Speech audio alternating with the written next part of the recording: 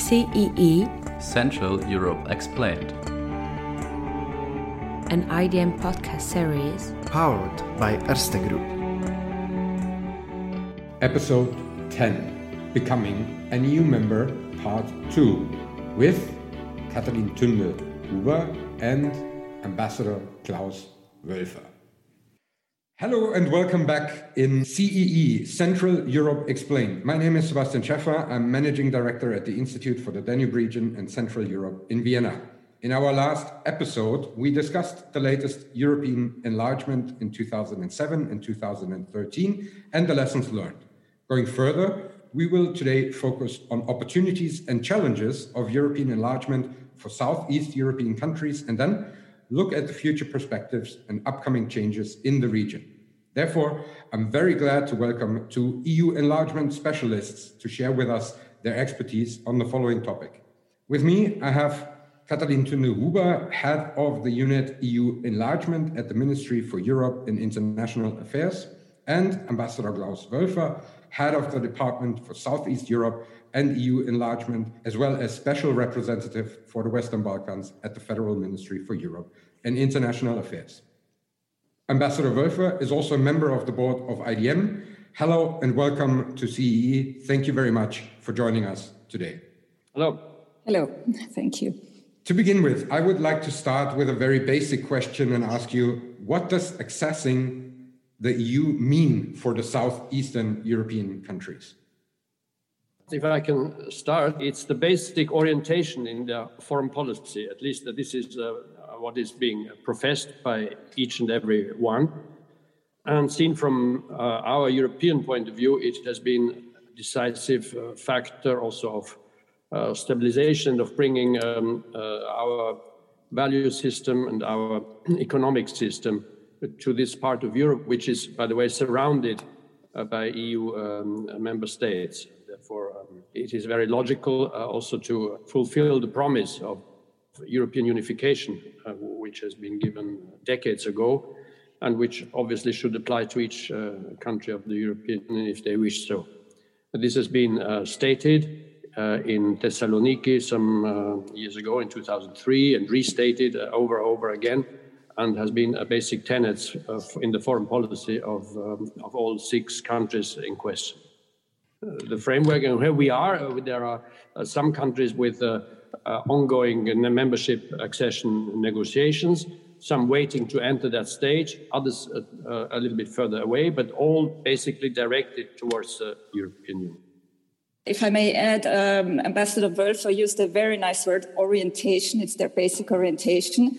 I think you used the word because you wanted to avoid the word of European perspective, which has become a bit of a political phrase and nobody knows what the content really is at the moment.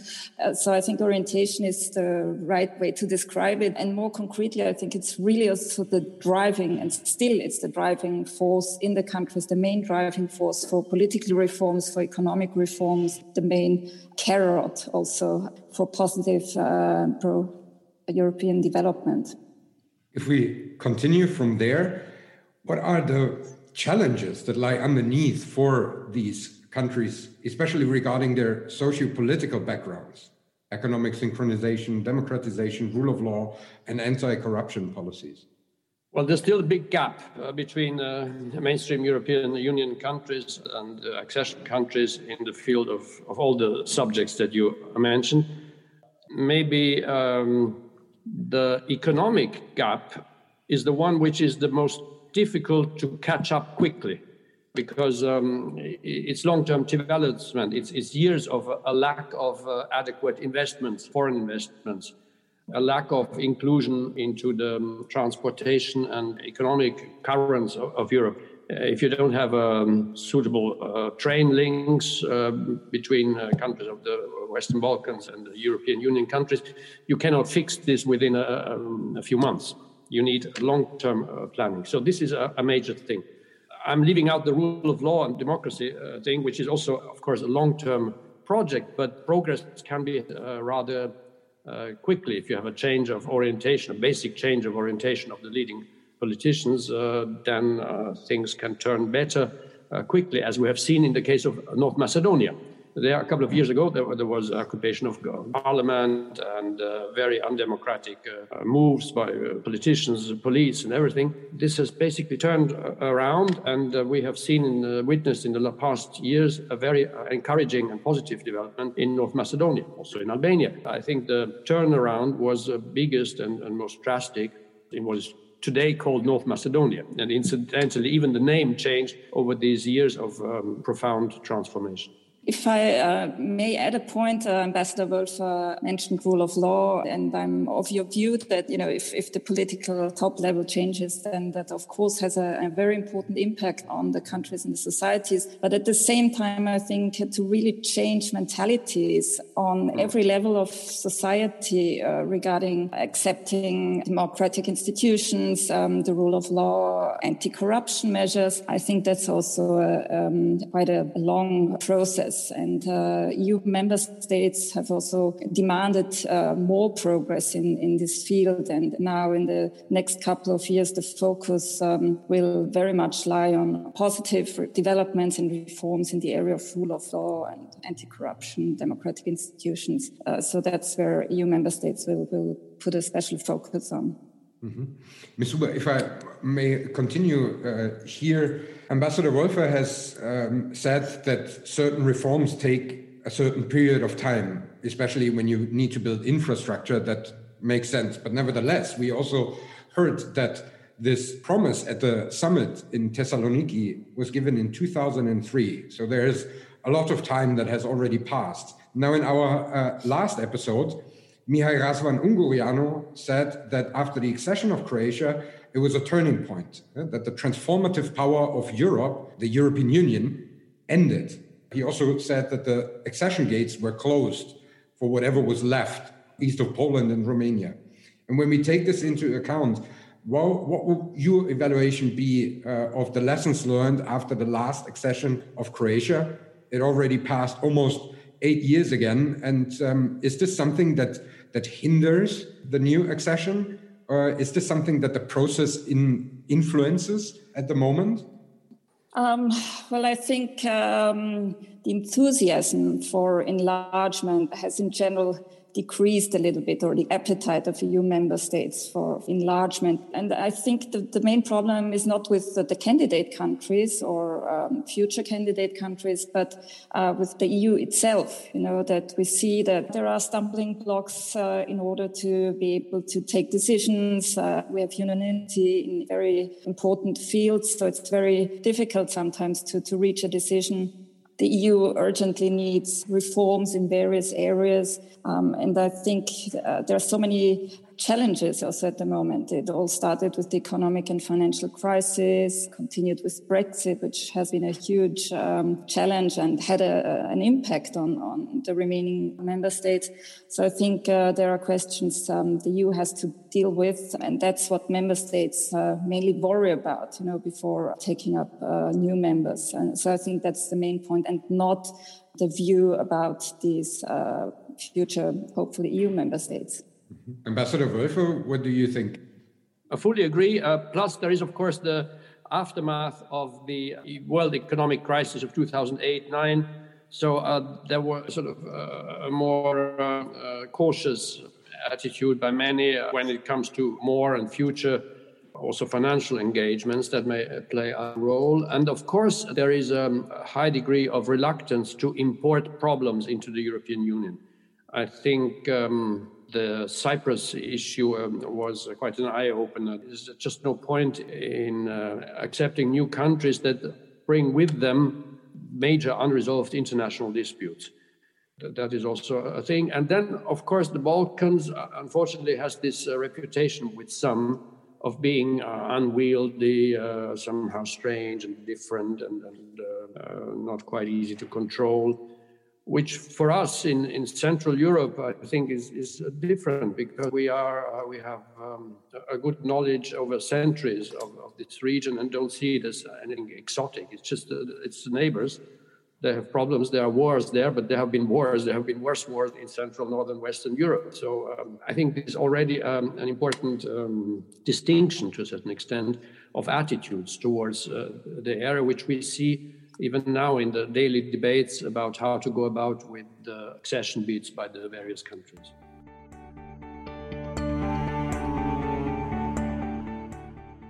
Ambassador Wölfer, if we talk about the enlargement process, there are the Copenhagen criteria that candidate countries need to fulfill.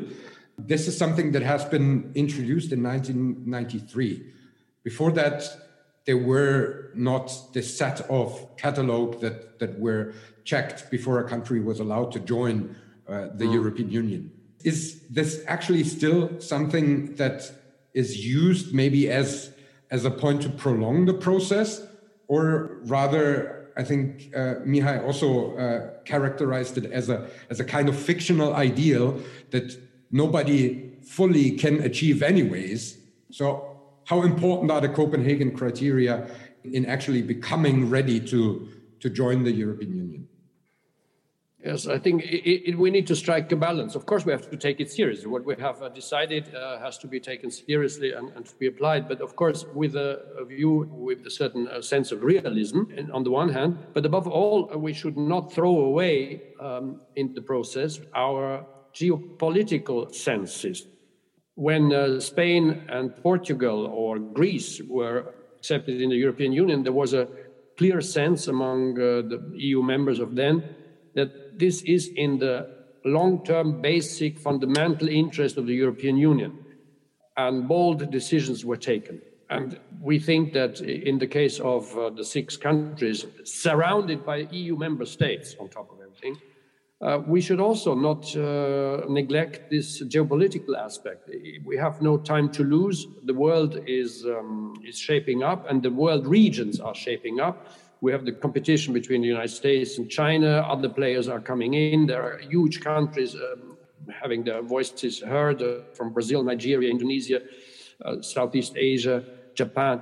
In this international context, we Europeans need to get organized and should not be held back by rather minor issue. We should apply a geopolitical measure, a geopolitical viewpoint at least. Ms. Huber, the Copenhagen criteria, how important are they still?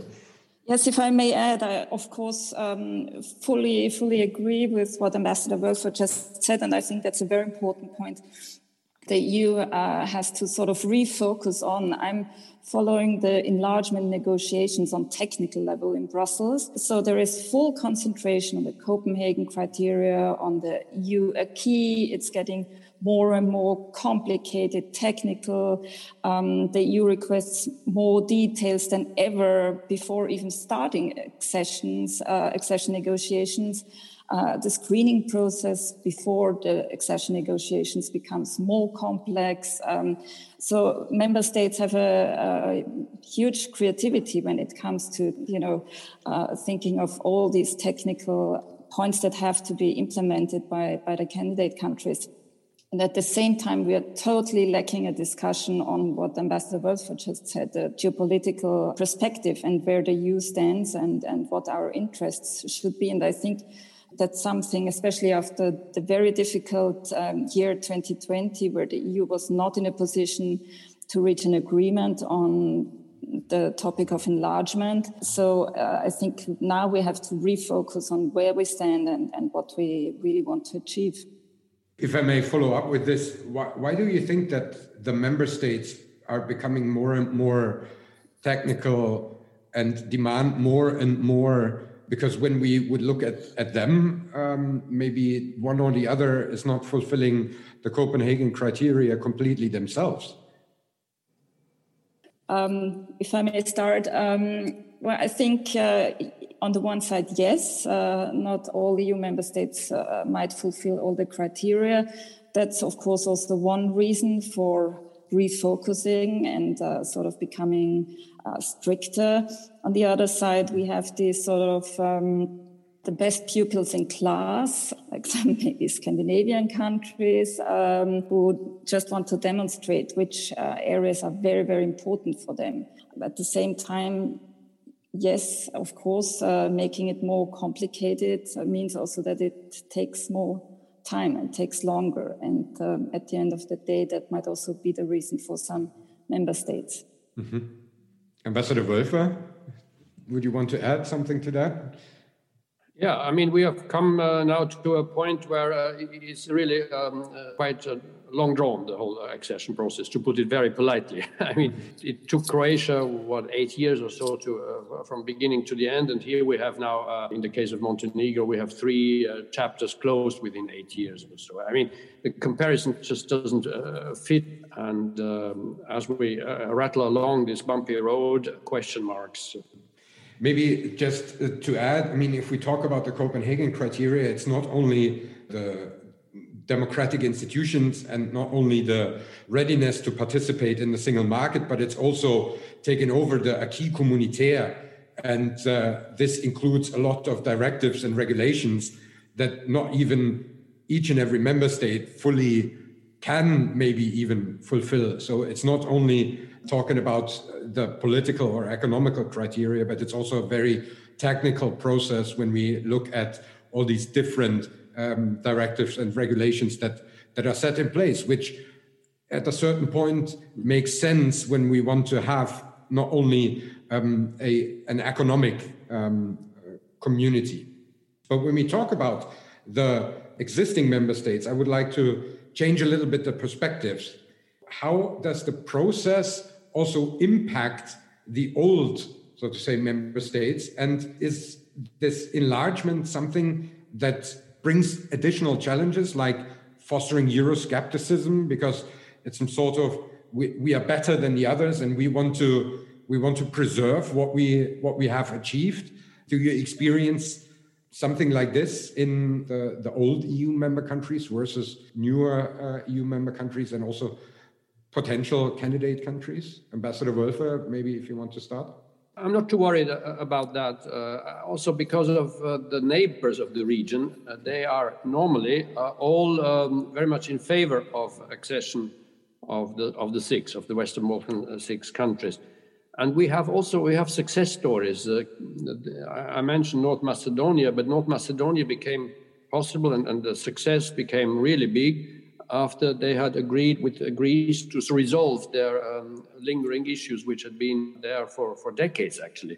Question of the sheer name of that country. And there was a school book case of how to resolve an issue between these 2 countries, Athens and Skopje. They had really made up their minds. And with this sort of view of Macedonia, North Macedonia joining the European Union in the end, they made up their mind to resolve these issues. And it was top down.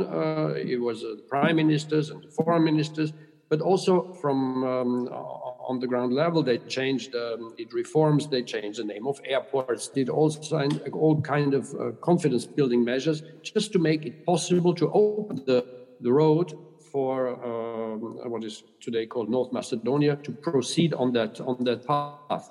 And actually, there is a group a big group within EU member states called Tallinn Group, because years ago it was founded in Tallinn, Estonia, that make a point of promoting the accession of the accession process to the European Union, especially among the newly acceding countries to the European Union. There's a very positive attitude towards the 6 joining, which is not automatic. After all, they would be recipients of aid from the European cohesion funds, which would theoretically or practically reduce the financial resources that are dished out to countries like Poland, Hungary, Romania, and so on.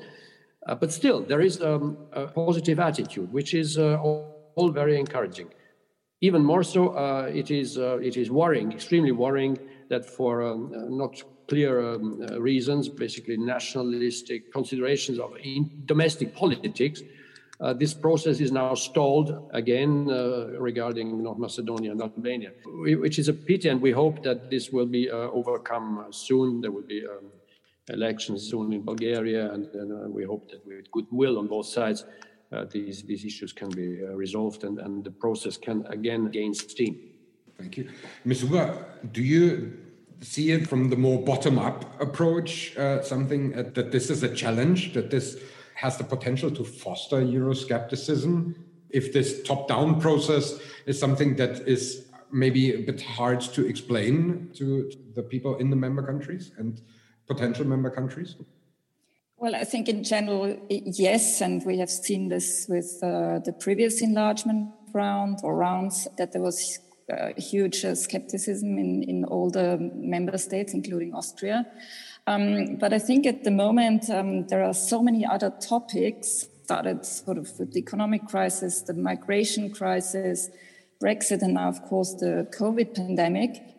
So people have other thoughts and worries, and enlargement is actually no topic at all in the public debate.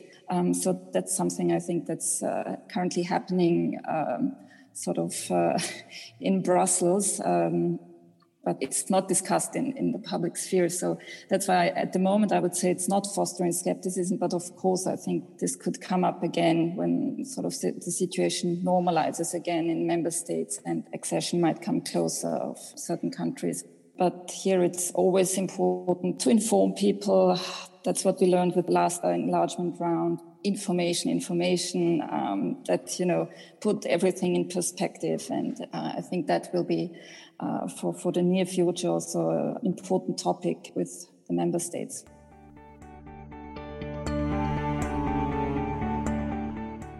Thank you very much. I think at this point, this is a very good opportunity to end our first part of this episode before we continue with the second part. So I would like to say thank you very much for this discussion to Ambassador Klaus Wölfer and to Envoy Katalin Tunde-Huber. This was CEE Central Europe Explained, Becoming an EU Member, an IDM podcast series powered by Erste Group. And we are looking forward to the second part of this episode. Thank you very much. IDM Podcast. Institut für den Donauraum und Mitteleuropa. Institute for the Danube region and Central Europe. European Perspectives. Regional Actions. Cooperation and expertise since 1953.